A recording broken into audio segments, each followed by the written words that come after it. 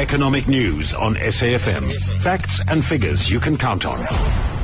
The US dollar is trading at its weakest level in 10 months against other major currencies. This after weaker than expected US data, making interest rate hikes later this year unlikely. The weaker dollar is strengthening the rand, and it's supporting the gold price as gold is priced in dollars, making it less expensive for investors holding other currencies.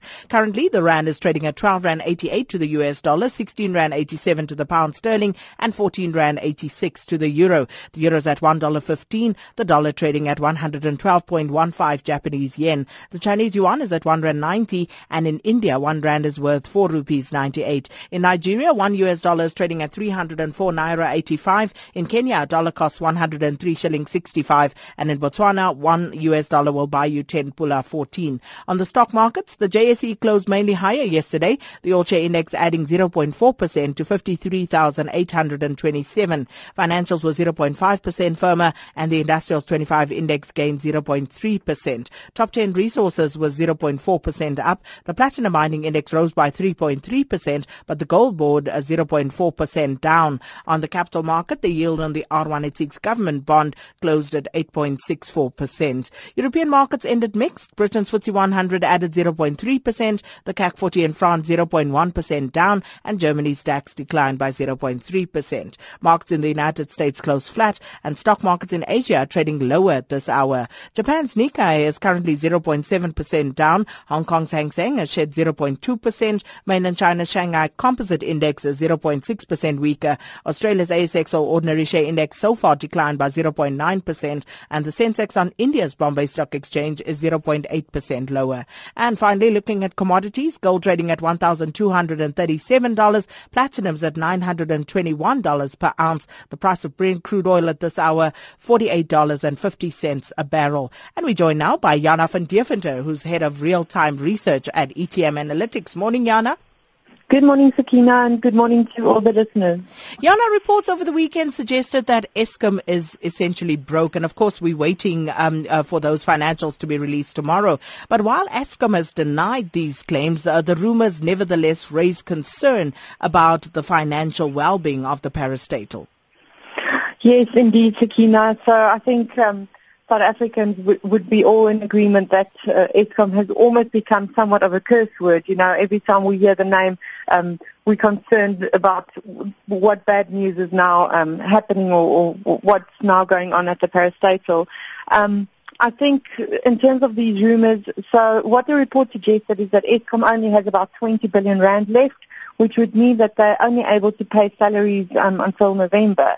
And this is of grave concern because we know that if Eskom is unable to meet financial obligations, we'll possibly see government stepping in with, a bailout of sorts. And this is very concerning, given the fact that already, South Africa's fiscus is already extremely stretched. We've already had numerous downgrades, credit rating downgrades.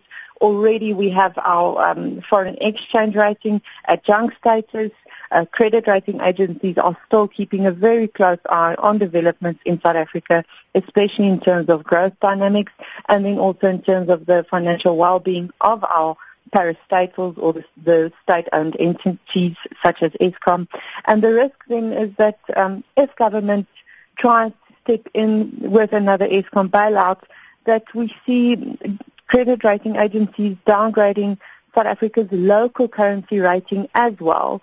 And this is a major risk, through the course of the next couple of quarters, because if South Africa sees the local currency rating being downgraded to junk status as well, it means that we'll be kicked out of the World Government Bond Index.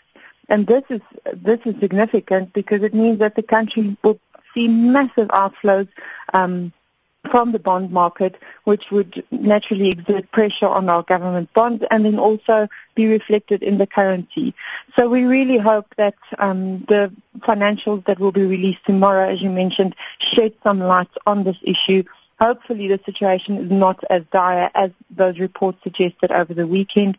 And maybe something that's also worth mentioning is that government should perhaps, if if the situation is as dire as those reports suggest, that government or national treasury should perhaps consider at least partial privatization of the state-owned entity rather than opting for another bailout, because at this point in time, South Africa simply does not have the financial means required to keep supporting, these financially stressed parastatals, given that national treasury and state coffers are already very stretched themselves.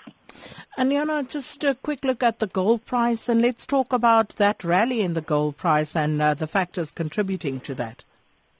Yeah, so this is something a bit more optimistic going on at present. We've seen gold recovering off roughly mid-March lows. In the past week and a half, the price has increased about 2.7% and is now approaching $1,240 per ounce mark. So the main driver here, it seems, has been the fact that markets globally have been scaling back expectations for monetary policy tightening in the U.S.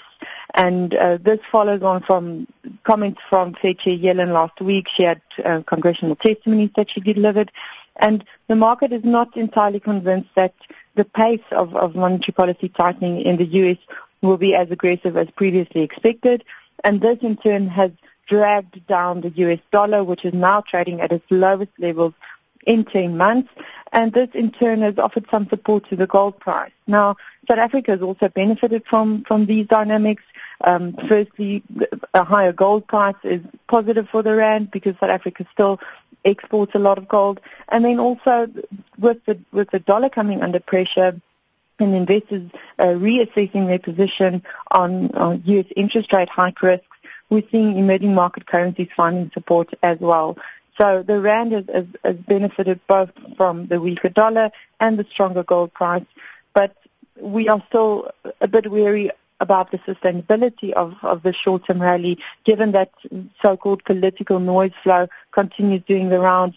As we talked earlier about SAfm as well, with those reports that are out tomorrow, we think if they do reveal that the parastatal is in dire straits, the markets are likely to punish South African bond markets and then also SAfm bonds as well. So for the time being, some positivity in terms of the gold price providing a bit of a windfall for the rand, but we still view this latest resilience with some caution. Indeed we do. Jana, let's leave it there for today. Thanks so much. We'll chat again tomorrow. Jana van